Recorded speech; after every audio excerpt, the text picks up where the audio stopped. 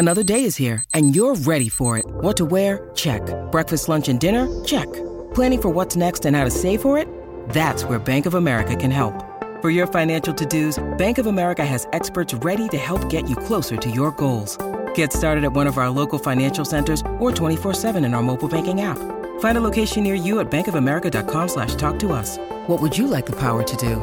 Mobile banking requires downloading the app and is only available for select devices. Message and data rates may apply. Bank of America NA, member FDIC. Hey guys, it is Ryan. I'm not sure if you know this about me, but I'm a bit of a fun fanatic when I can. I like to work, but I like fun too. It's a thing. And now the truth is out there. I can tell you about my favorite place to have fun. Chumba Casino. They have hundreds of social casino style games to choose from with new games released each week. You can play for free anytime, anywhere. And each day brings a new chance to collect daily bonuses. So join me in the fun. Sign up now at ChumbaCasino.com. No purchase necessary. VGW Group. Void where prohibited by law. See terms and conditions. 18+. Okay, round two. Name something that's not boring. A laundry? Ooh, a book club. Computer solitaire, huh? Ah, sorry. We were looking for Chumba Casino. That's right. ChumbaCasino.com has over 100 casino-style games. Join today and play for free for your chance to redeem some serious prizes. ChumbaCasino.com. No purchase necessary. Void where prohibited by law. 18+. Terms and conditions apply. See website for details. My name's Chris Brooker, and if you're not listening to Stu's Wrestling Podcast, then you need to take a long, hard look at yourself.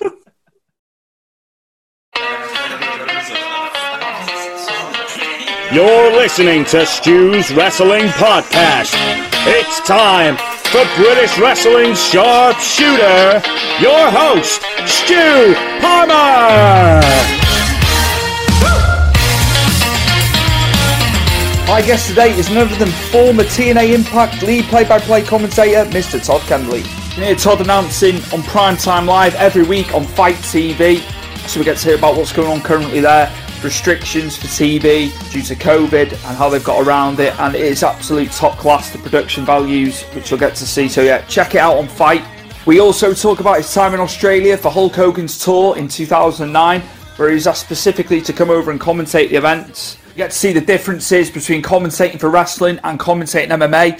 Todd has covered MMA events for a long, long time, so we get to see how it changes, how he adapts, stuff that he takes from his wrestling commentary into MMA commentary and vice versa. So without further ado, it's episode 57 with Primetime Live and Championship Wrestling from Hollywood's Todd Keneley. Enjoy. It is my esteemed honour and privilege to have all the way from California today, lead play-by-play commentator for UWN's Primetime Live, it's Mr. Todd Keneley. How's it going, Todd? It's going, Stewie. How are you, man? All good, man. All good. Before I get into when you started watching wrestling, I'm going to do it opposite way around. I'm going to be talking about your career. But my first question, before all that, is how's COVID been? I know it's a bit of a cliched sentence, but yeah, it's just to see how your experience of being over in California, because I know they differ from state to state with you guys in America. For sure. It's been tough here in California. California's governor is very strict, not taking any chances. And so right around March 14th, everything just kind of shut down. And it was tough to deal with because, on top of calling wrestling, pro wrestling, I also call MMA. And it was we had a Lights Out Extreme Fighting MMA event that airs out here on Fox Sports affiliate. But it was the day of the weigh-in, so the day before the event, that we found out that it was canceled, and it was crazy. And, when this all started, at first we heard, maybe 2 weeks to a month, and here we are 6 months later. So it was pretty tough to deal with, but I'm so happy that now I'm kind of back on track and back active and calling weekly with Primetime Live. So if I look a little rough today, it's because it's been a crazy few days. So over the weekend, we shot 6 episodes of Championship Wrestling from Hollywood. So we filmed on Saturday and Sunday. And so fans out there, in the UK, you can catch that on Fight TV. If you guys do, you get Fight, yeah? Fights, you can get everything. It's just, I think anywhere in the world now, if you go onto Fight, it's just universal, isn't it? It's brilliant, all the stuff you can get. But yeah, we can definitely get it here, and I know, worldwide as well too, Todd. It's widely available. Yeah, so shot 6 episodes, and all the championship wrestling from Hollywood stuff's archived on there. If fans maybe aren't familiar with it, and you'll get a closer look at a wrestling network talent that maybe you'll see pop up on Primetime Live. So that was the weekend, and then last night, of course, we were live for an hour and a half, live on pay-per-view, our 4th episode of Primetime Live. So it just seems crazy. I mean, a month just went by like that, and it's been a fun ride. Is there any fans in attendance at all? Not yet. Not at all. Right, okay. Yeah, I just wanted to chat with that one just to see. Yeah, not yet. Not in California. I know there's certain places in the U.S., or especially if it's like an outdoor venue. I mean, we see what AEW's doing with socially distancing their fans and having them kind of up higher in the venue. And maybe we'll get there hopefully soon. But so far, I think for anyone who's watched Primetime Live, like Thunder Studios is a really cool venue. It's just an old school vibe, kind of studio wrestling, but it looks great. I mean, they've got all kinds of intelligent lights going around on the stage. And at first, I really thought that it was going to be glaringly obvious that there weren't fans. And I thought as a broadcaster, it was going to be a real challenge, because when you're calling a match, you can kind of feed on that energy of the crowd. And if the crowd's, chanting or something, as a commentator, it allows you to lay out for a minute and let the moment breathe. But now with no fans, we're kind of wall to wall and have to fill the dead air and really be the storytellers and kind of be the fans in attendance, if you will, and bring the energy when there's a big move or big action. But watching it back, I don't think it, obviously we want the fans there and we want the energy, but I don't think it's a deal breaker. And it allows the in-ring talent to be more vocal, right? And it allows the in-ring talent to be more focused. Whereas before, you might see a big move and they'll go to the crowd. But now it just feels more like a fight, just a traditional fight. It's one-on-one. The strikes really resonate because you really hear those chops just echo off the walls. And I mean, it's going to be a snapshot in time. We obviously don't want it to be like this forever or for very much longer, but I think it's made in-ring talent work harder. It's made people like me at the commentary booth work harder, and it's making us better. And at least we're still delivering to the fans watching at home. It's good. It's nice to hear that you can do your bread and butter again, at the end of the day. So that's good. I want to scoot back. I became aware of you many years ago, and it was through watching TNA. So how was your time in TNA? That's what I wanted to ask you. Yeah, I loved my time at TNA. The way I got there was kind of crazy. So I had done a couple of projects with Hulk Hogan and Eric Bischoff. And I grew up, I was, huge Hulkamaniac. I grew up in the 80s and, just grew up through that whole era, which I just think was, kind of the golden era, a magical time in the wrestling business, just larger than life characters. So then fast forward, and I worked on Hulk Hogan's Celebrity Championship Wrestling, which, was a blast to work on, and then got to go to Australia for Hulk's Australian tour in 2009, where, Hulk Hogan and Ric Flair was the main event in all the towns. Opportunity I never thought I would get, because Flair had already had his match with Shawn Michaels at WrestleMania 24. So no one thought Flair was going to get back in the ring, but he got in there to mix it up with the Hulkster, and I got to call it, and Eric Bischoff was on color. And I think that throughout that tour, I wore a lot of hats. I did a lot of production stuff. I worked on, scripting the formats of the events and lighting cues. I mean, everything, you name it. And so I know that Hulk and Eric kind of wanted, they were just then going to TNA, and they wanted to work me in. And it ended up taking a couple years, but all of a sudden I got a call from Bruce Pritchard, and he's like, "Hey, what are you doing Thursday? Can you fly out and we'll kind of try you out?" So I'm thinking I'm going in for an audition. And when I got there, they had me go to like the final kind of creative meeting. And Eric's like, "Hey, everybody, this is Todd Keneley. He's calling the first hour live with JB, with Jeremy Borash." Like, this is news to me. So, I mean, man, talk about a baptism by fire. But JB was great. I remember first match I called was Zema Ion and Rob Van Dam for the X Division title. This was just coming out of that year's Bound for Glory. So it was a good time to kind of jump in when it was, things were still hot from Bound for Glory and kind of a reset button for the next year.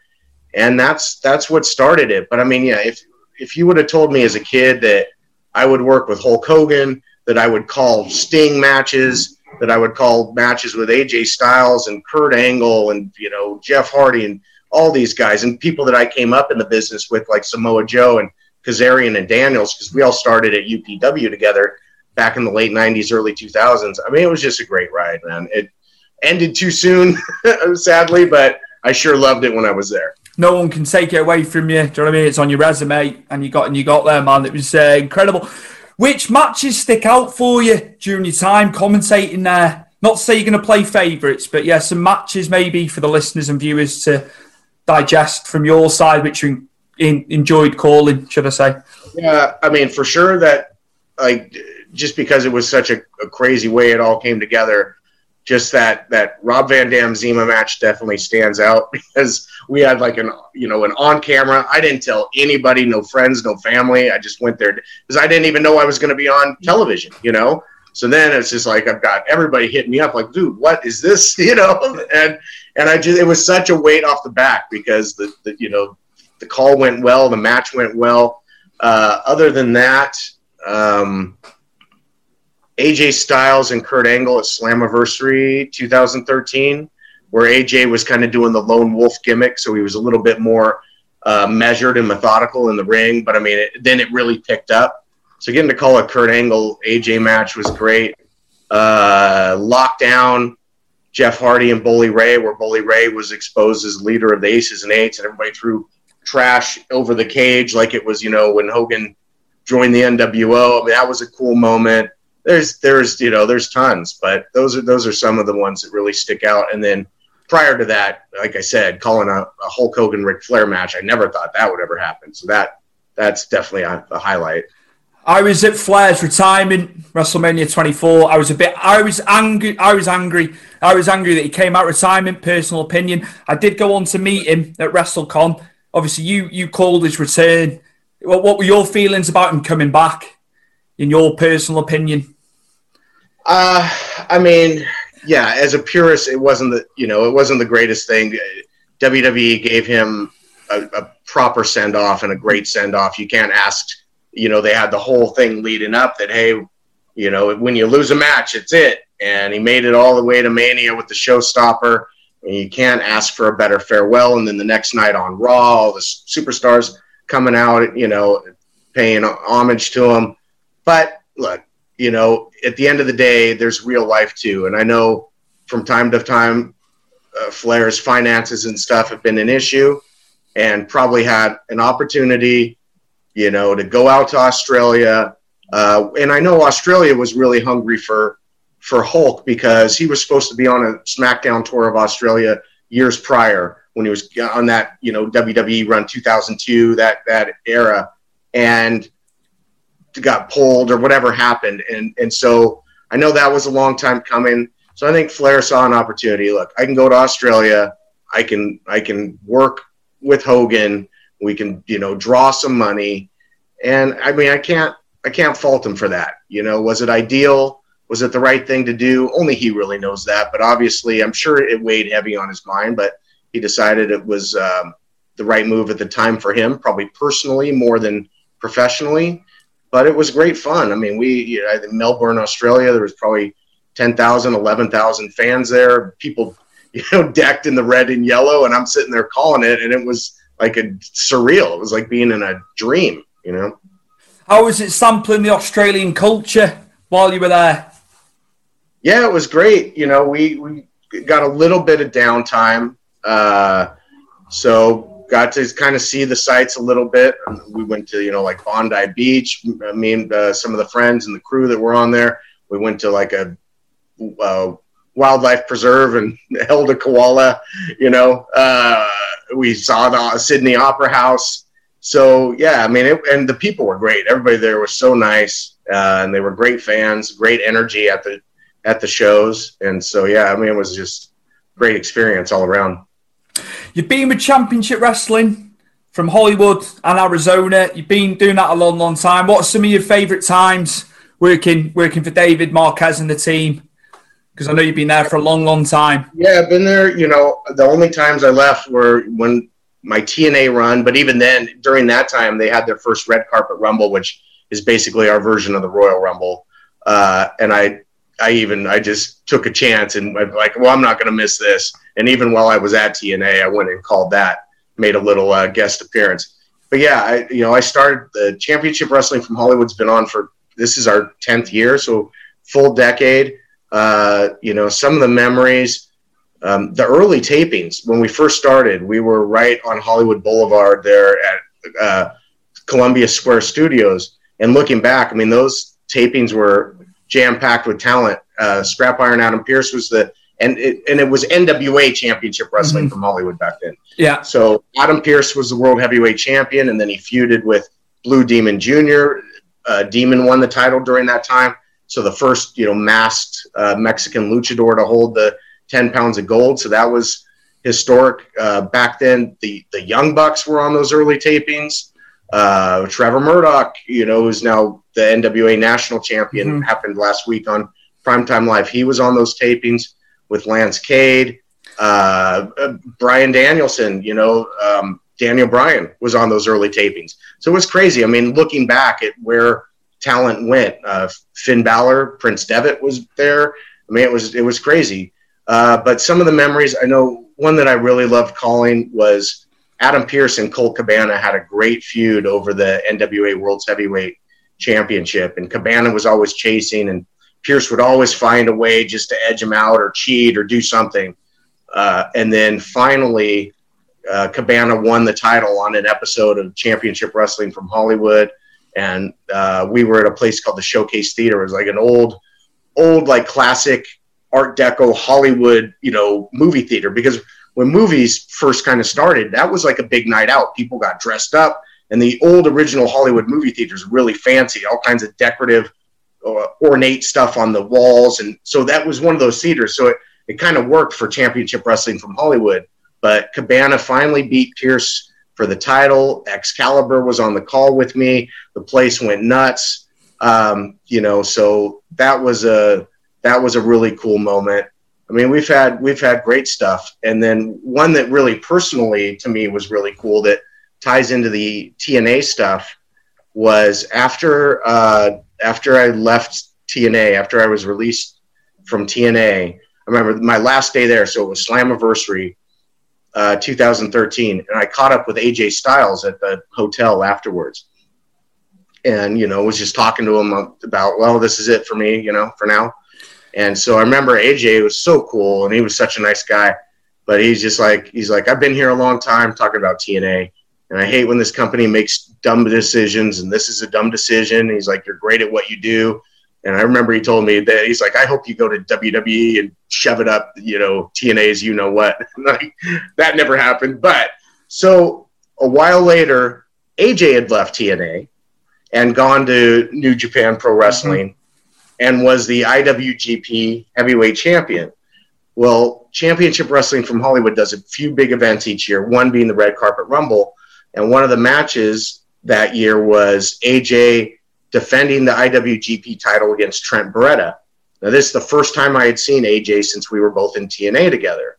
So I didn't see him in the back that day. I think he got there a little later, and I'm out calling, the first matches of the show. And now it comes time for AJ's match. And he comes out, makes his entrance, rolls in the ring, and they're about to do the formal championship in-ring announcements. And AJ looks over and sees me at the table, rolls out of the ring, comes over. He's like, hey, brother, it's great to see you, man. Great to see you. Interrupts the ring announcements just to say hi, and rolls back in. And that's, the phenomenal AJ Styles, right? And so what a class act. So that, to me personally, was just a great moment. And that happened on the Hollywood show. What an endorsement to off AJ as well, giving those words, man. I bet that was amazing. Any guys within Championship Wrestling who you felt have flourished, have come through, who you didn't expect would, talent-wise? Again, not playing favourites, but some guys that have gone on to really do well and that have surprised you maybe from your perspective? For sure. I mean, I look at guys like, so Scorpio Sky, no surprise, right? He was a big fixture on the show. He was, our television champion many times over. He was there from the beginning. And, I mean, he's a guy so talented. I'm so glad that he's finally getting, his just due with SCU on AEW, and then breaking out as a singles talent now too. But that's a guy that just had some roadblocks along the way, and had WWE had chances, was at TNA, but just never seemed to break through. And so I'm so happy that he's finally getting that opportunity with AEW. So he was one. But the one that surprised me, and still, speaking of AEW, was Peter Avalon, because when Avalon first started at Hollywood, he was just the skinniest, scrawniest, guy you've ever seen. And his whole kind of character was, I'm the biggest man in pro wrestling. He'd kind of walk around like this, but I mean, it was like, he was so skinny. It just looked like a kid. And over the years, he's just come into his own. He's become such a confident performer. He's put on a lot of size, and he wore a lot of hats. He was a producer at Championship Wrestling from Hollywood and Arizona. He's done so much. And so he would have been the one, like, looking at him 10 years ago, I would not have bet on Avalon. But now he proved me wrong, because he's just come so far, and now is part of AEW and doing well and traveling out every week. And, nothing against Avalon back then. I just, it's just a testament to how hard he worked. Absolutely. I want to segue into you calling MMA and how it differs, commentating from wrestling to MMA. Just the differences for you and how you have to change it up. Obviously covering the sport of MMA, and I know you've worked for a lot of promotions. So your experience with that and calling the MMA, if you will. Sure. I mean, there was a learning curve for me at first. I really had to learn the sport. I got on the mat and did, rolled around a little bit, did some jiu-jitsu just to kind of get a feel for some of the grappling, and to know kind of how to call it and to try and see stuff before it would happen. But, it took a little while. But early on, I mean, at first, UPW branched off and made a company called Valor Fighting. And I was the UPW commentator, so they're just like, well, you're going to call this. I'm like, well, I don't know how to call MMA, but okay. I'd watched plenty of it, So I started learning, and then next thing you know, Elite XC, Pro Elite, which was on CBS out here and Showtime, and, was like kind of trying to be the number 2 behind UFC, or try and, be the number 1, but, that's not going to happen. Needed somebody to call their undercard fights. So I submitted what little tape I had from Valor, and lo and behold, I get the call. So then they put me on, and I had, they'd always put me with a fighter or somebody that would really know the ins and outs of strategy and technique, and it worked. So it was kind of funny, wrestling related.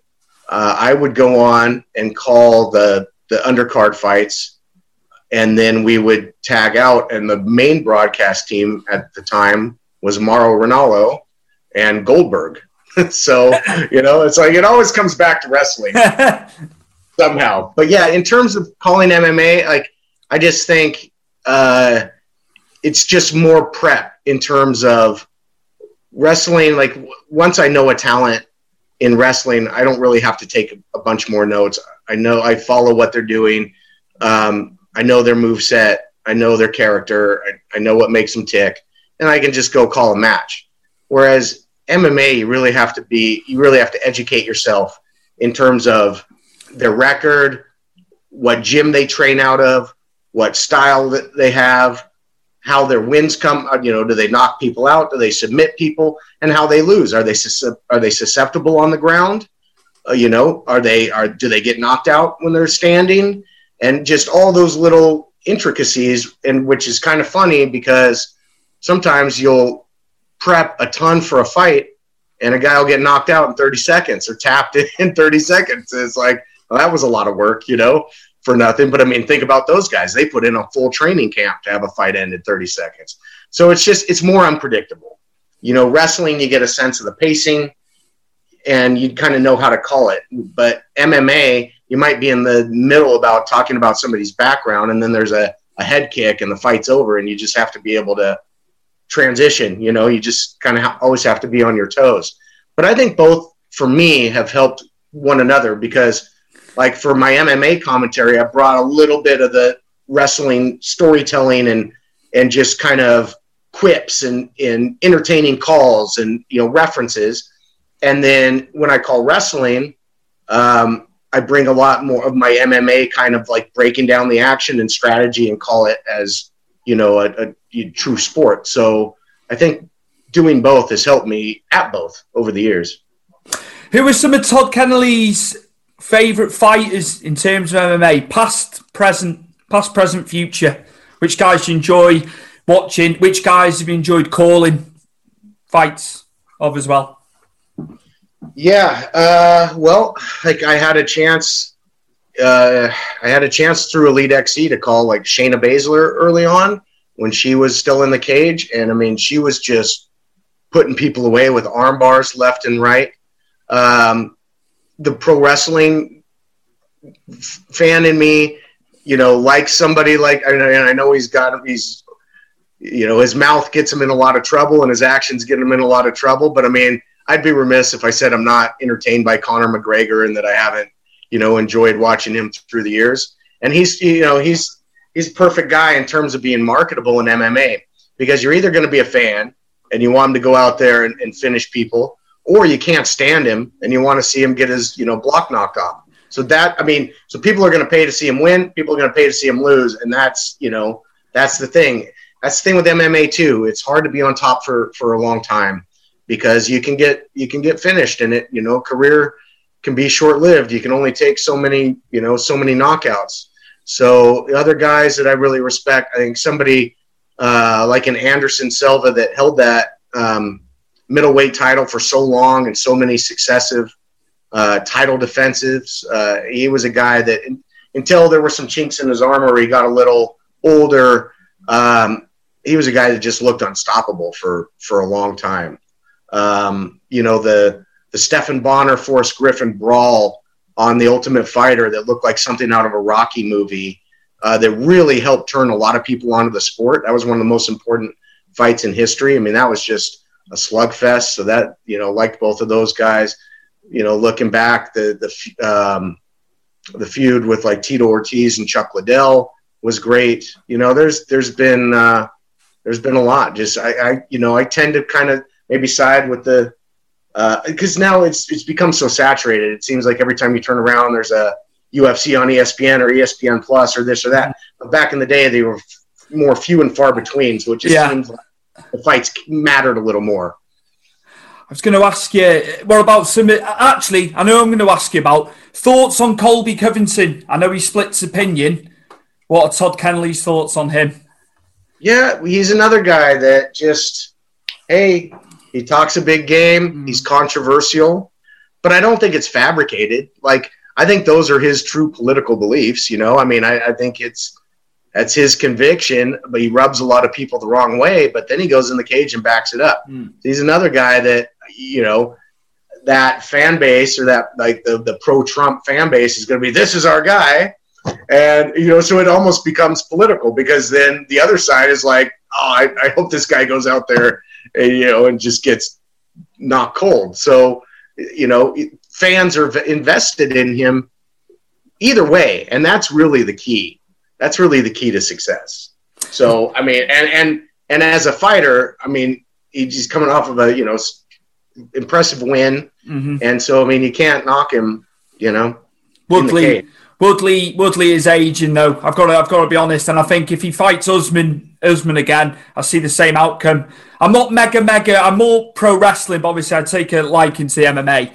So I don't know the most. I don't claim to be the most well versed in MMA, Todd, but from what I can see, I just also he's got to get in there with Jorge. But obviously they want to have fans there, don't they, for that fight? You can understand that. You can understand that one being delayed. As as with the boxing with Fury and Anthony Joshua, they're not putting the big fights on until they know they can get the fans in. So, and I could see that. And again, when this all started, nobody thought it was going to go on this long. No. So now, adjustments are being made. But yeah, there's certain fights in all the combat sports, whether it be boxing or MMA, that would be, you just need that grand stage spectacle. And I think it would be doing the fighters and the fans really a disservice to not. Because, for instance, someone like a Tyson Fury, you need to see in that big setting with a big crowd. I mean, he's such a larger-than-life guy. That's why, again, I liken it to, okay, I'm glad WWE had WrestleMania, but it didn't, WrestleMania in the Performance Center didn't feel like WrestleMania. No. And a big Tyson Fury heavyweight clash in an arena with no fans, it's not the same. Not the same. Who wins between Fury and Joshua, in your opinion? I'm going to ask you that. I've got to ask you some UK-based questions. It's a tough call, man. I just think, I never bet against Tyson Fury just because, you can knock him down. He looks like he's dead to rights, and he finds a way to come back and keep fighting. So, he's like a zombie, man. So, I'm just not going to bet against that guy. That's cool. I remember him against Steve Cunningham when he got knocked down a couple of times in MSG. And to see where he is now, and he obviously learned, didn't he? Because Cunningham went up the weight to go and fight him. And I was like, this guy's not up to it. Well, he's proven me wrong. See who he's been in with, and it's incredible, man. It's incredible. Are you aware of Daniel Dubois out of the UK? I'm not. I guess I should be. He's like the modern day Frank Bruno, Todd. And he's on the BT Sport events. He's another one to watch. I'll check him out. He's going to be pushing Fury. He's going to be up there. The guy's got power. He's only 23, 24. And I can really see him making a big mark on the heavyweight division. Anyway. I'm just happy, because, look, when growing up, I was there. I grew up in the Mike Tyson, the Evander Holyfield, the Lennox Lewis, the Riddick Bowe, where the heavyweight division was just stacked. And there was these huge heavyweight prize fights. So I'm just so happy that there's, talented and colorful and marketable heavyweights again, because to me, that's just, yes, it's the sweet science. The lower weight classes, you'll see some incredible fights, some great sprints, but I want to see heavyweights throwing bombs, It's nice. It's nice having all these guys at the top end as well. There's so many fight opportunities now, which we haven't had for years, because the Klitschko's just ruled the roost, didn't they, for so long? It was boring. Wasn't it? No one came through. So it's nice. It's nice. So I'm going to get back to you now, and I'm going to go right back. When did you begin watching pro wrestling? As early as I remember. The first kind of vivid memory I have of it, I probably would have been, I want to say maybe 6 or 7 years old. And we were over at my, grandmother's house, and my brother's flipping through the channels. And it was Saturday morning, wrestling was on. And it was Andre the Giant was in a handicap match against 3, jobbers, 3 enhancement talents. And just got them all 3 in the corner and doing the shoulder blocks and stacked them up and sat on them in the middle of the ring and just waved. And I'm like, what is this? And then I remember seeing the commercials for the old LJN WWF wrestling superstars figures, the rubber ones that the Jesse Ventura was like this. I'm like, why do you wrestle that? You're gonna punch. But I just remember getting hooked, and I went out, got all of those. I still have them to this day. And then I just would watch it, religiously, and just fell in love with it, And so that would have been, 84, 85. So again, right at the kind of the dawning of the Hulkamania era. And it was fun, man. I remember, that's why I get such a kick. I know maybe you haven't seen the product yet, but the last couple weeks on Primetime Live, the way the show has started is with these very Saturday Night's Main Event style quick promos where they shoot it in front of a green screen and they'll put like a character kind of related background, you know, like Trevor Murdoch had like a trailer park. You know, yeah. I need to like check out. Thunder Rosa had like a spider web. Yeah. You know, because that's how Saturday Night's Main Event started, with just and this array of characters, and then it was always Hogan at the end, and you know, and then to Saturday Night's Main Event, and so that's how we've opened the show. Which that was my favorite show as a kid, because on the weekends and stuff, you'd get a lot of squash matches and stuff building up, because live event business was really more important than TV back then. So they would build guys, and then on the live event loop, well, now you can see champion Hulk Hogan defending against Kamala at the LA Sports Arena, whatever.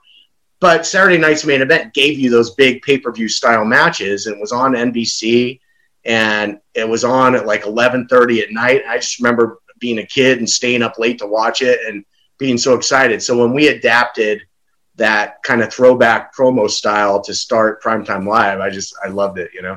What's old is new again. Yes. That gets bandied around a lot, but it works like with NWA, with Power. Yeah. The studio environment, absolutely. I love it. What were some of your favourite matches during the 80s and 90s? I'll open that one up to you. Sure. You know, I went to WrestleMania 2, which was split into 3 venues, but I was in LA where it was Hulk and Bundy in the cage. So that was kind of cool to be at live. But back then, I mean, obviously, you know, Hogan and Andre was just larger than life. I mean, for my money, that's still the biggest moment in wrestling history. Hogan slamming Andre, 93,000 people. Same event, you know, Macho Man and Ricky the Dragon Steamboat was incredible. The first kind of NWA match that really I got turned on to was Clash of the Champions ran directly against WrestleMania 4. And I didn't have access. I didn't have pay-per-view and stuff at my house yet. So, or I think it was on Showtime, maybe something like that, WrestleMania 4. So I watched Sting and Ric Flair in Clash of the Champions. And it was like, man, this is, you know, it was just a phenomenal match. The whole year-long build from WrestleMania 4 to 5 of the Mega Powers exploding, I thought was some of the best storytelling that's ever been done. It seems now that, you know, feuds start and end like that, and there's pay-per-views every month. Back then, when you had the Big Four, when you had, you know, WrestleMania, SummerSlam, Survivor Series, Royal Rumble, you really could build longer-lasting feuds. And the fact that, you know, Hogan and Macho kind of got to simmer for an entire year and then boil over, that one I remember really loving. In terms of like technical matches, you know, the Flair Steamboats, Bret Hart and Mr. Perfect at SummerSlam, phenomenal match. Bret and Bulldog Bret and Bulldog getting to headline SummerSlam in Wembley for the Intercontinental title was really cool. Great match. You know, I mean, there's so many. You know, there's so many, but I loved that. I loved that era. Even, you know, talking to like Bret, even like Bret and Piper at WrestleMania 8, I think, you know, that was probably Piper's best technical wrestling match of all time. You know, but I love that era. Savage, I just thought was, I mean, such an incredible performer that could do it all. So colorful, great promo, and then could back it up in the ring too, you know. He wasn't the biggest guy, but on screen with the persona, there was just the explosion of colour, wasn't it? What he used to his attire to the ring and everything. I was a bit, when he was heel, I hated him. You know what it's like when you're a kid. Yeah. You don't appreciate the heels. Obviously, you get older, you start appreciating the heels, don't you? I watch DiBiase's matches now, and it's like my whole psyche's different, you know, and it all makes sense. So that's $1 Million Man was awesome too. Yeah, it really was. It's just incredible time. Who do you think was underutilized during that time? Who could have been bigger, but he didn't quite make it, in your opinion? I would say maybe, a DiBiase could have had a run. He would have been a great heel champion. I know he had it for a minute when Andre, won it on the main event and gave it to DiBiase, but then it was vacated. Mr. Perfect is another one that I thought could have had a run. Rick Rude. Those are like three guys that I think definitely could have had a run with the WWE title, and it would have been, great. Thoughts on the tag teams back then? They were great pivotal. stuff. I love, come on, the British Bulldogs, the Hart Foundation, the Horsemen, Tully and Arn, and then the Brainbusters in WWE, the Road Warriors, the Legion of Doom. I mean, it was great, man. Tag team wrestling was alive and well back then. Who inspired you to become a commentator? I think Gorilla Monsoon. I had to ask. I had an inkling it'd be Gorilla. Gorilla Monsoon. Yeah. I loved Gorilla's calls, and he had such a mastery of it. And he brought almost like a calm to it. Like he knew so much, and it just like, I just loved listening to him call matches. And then the way he'd break down, I mean, it's like, I always talk about, you get an education as a kid, as a wrestling fan. How many, 7-year-old kids know about the lower lumbar region? Well, I did, because like, hey, he's attacking the lower lumbar region. Oh, he hit him right in the external occipital protuberance. I mean, I remember that today because that Gorilla, would talk about stuff like that and break down the anatomy. And I mean, he just had so many legendary calls, the irresistible force meeting the immovable object. So I think I definitely pull from Gorilla a lot. I liked Vince, dude, back then. I liked Vince on Saturday Night's Main Event and stuff, just because of his manic energy. It was just like, it was fun. So how they could change it up back then, because you had Jesse the Body. Yeah. I mean, and there was great. I love that you'd have, you would, and obviously Gorilla and Bobby Heenan had great chemistry, but Vince and Jesse were really fun on Saturday Night's Main Event, because you would have, Vince, like he's about to jump out of his skin, of like, 1, 2, we got him. No, we didn't get him. What a maneuver. And then you'd have Jesse like, come on, McMahon. I don't know how you cheer for this guy. And it was just great. It was so much fun. Good times. Alfred Hayes and Sean Mooney, Coliseum Video, and obviously Silver Vision over here in the UK, but obviously Coliseum Video. I used to love listening to them on the releases. It was something different, wasn't it? They brought a lot to the table. Underrated, in my opinion. Very much. They deserve some plaudits. Yeah, they were really fun hosting those, and they had a lot of banter and stuff. And then they would have different themed ones. They would have World Tour and Super Tape and all these different collections, and they were great. And to this day, I remember as a kid, I'd be so sad when I would hear promotional consideration paid for by the following, because it's like, the show's over. I'd get so bummed out that. But I loved hearing Lord Alfred, because it was just hilarious. It was cool for us over here in the UK, having him on the shows. Full circle for us. It's great, man. Todd, what are your tips for budding commentators, announcers, people that want to get into it, got an interest in it? What would be your top tips? That's what I was going to ask you. It helps to be a fan. You got to care about it. You got to really, it's obvious when it's fabricated. I mean, to this day, when I call a match, I'm a fan first and foremost. I'm excited. The energy is real. I don't have to force it. And do your research, know the guys, spend the time. If you are calling a show, get with the talent and talk about what's their psychology going into this match. What's some of their things they've been working on. They might have new names for stuff they're going to hit. Characters change and tweak. And so it's important, because while the wrestlers are telling the story in the ring, we need to echo that and fill in the little things that they can't tell physically. So it's an important job. It's not just sitting there calling moves. It's storytelling. In terms of, certain things, you have to follow the ebb and flow with your energy. You can't You can't just be here the whole time and be monotone. You can't just be here and be crazy the whole time. When, if they're grappling, you break it down. And then if there's, a big power move or a high risk move, then you need to flow with that action, especially right now with no crowds. A couple of the other things just that I've learned along the way, they always say, be careful with pronouns, pronouns, pal. So the he's, she's, they, refer to the talent by name every time as much as possible. The other thing that was always ingrained in me is don't ever gloss over a pin. No matter what you're saying, if somebody goes for a cover, you have to stop and call it, because if you don't, you're basically saying, okay, the match isn't ending here. Anytime somebody goes for a pin, the match could end, and you have to treat it with that seriousness, and you have to call it. So, there's that. Sometimes just letting it breathe. Like if there's a big moment, when there is a crowd and the crowd's chanting or something, your reaction, if somebody goes through a table or something, your reaction is just yell and scream and go crazy. Hit it, call the move, and then lay out, because let the atmosphere speak for itself.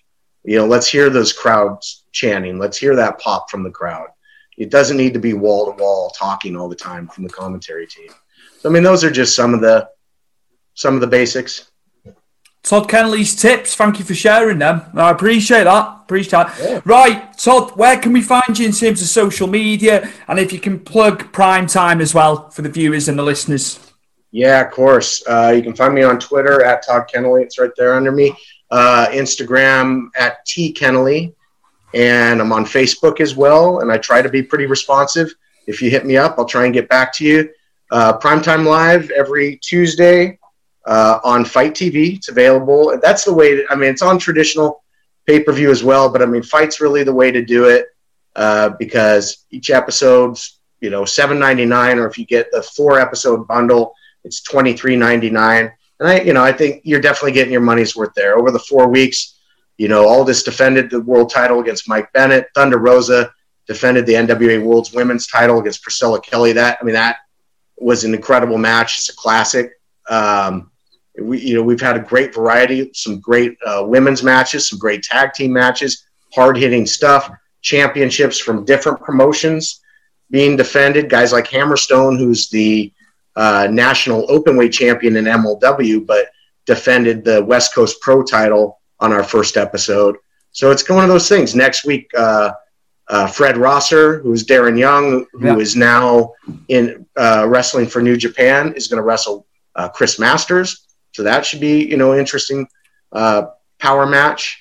It's one of those things, like you don't know who's going to come through the door. We had Trevor Murdoch making history, finally getting his hands on the NWA National Championship after, kind of chasing Aaron Stevens. And that was cool too, because that was a feud that had built for a long time in Power, and then everything shut down. And I'm just glad we got to pay it off for the fans and give them that match on Primetime. So check us out. And also, again, do a deep dive, watch some championship wrestling from Hollywood on Fight. I think you'll like what you see.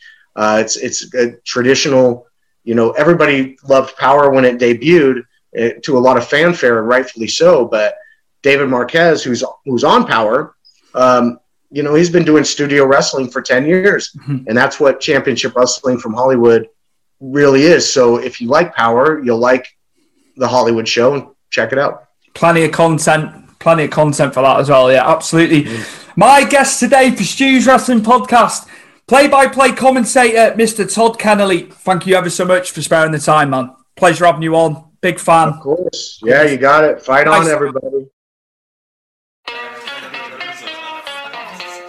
This episode is brought to you in association with Powered 4 TV, so go and check them out for anything wrestling related, old events, new events when we come out of COVID, podcasts, you name it, it's all there at Powered 4 TV, so find them across social media.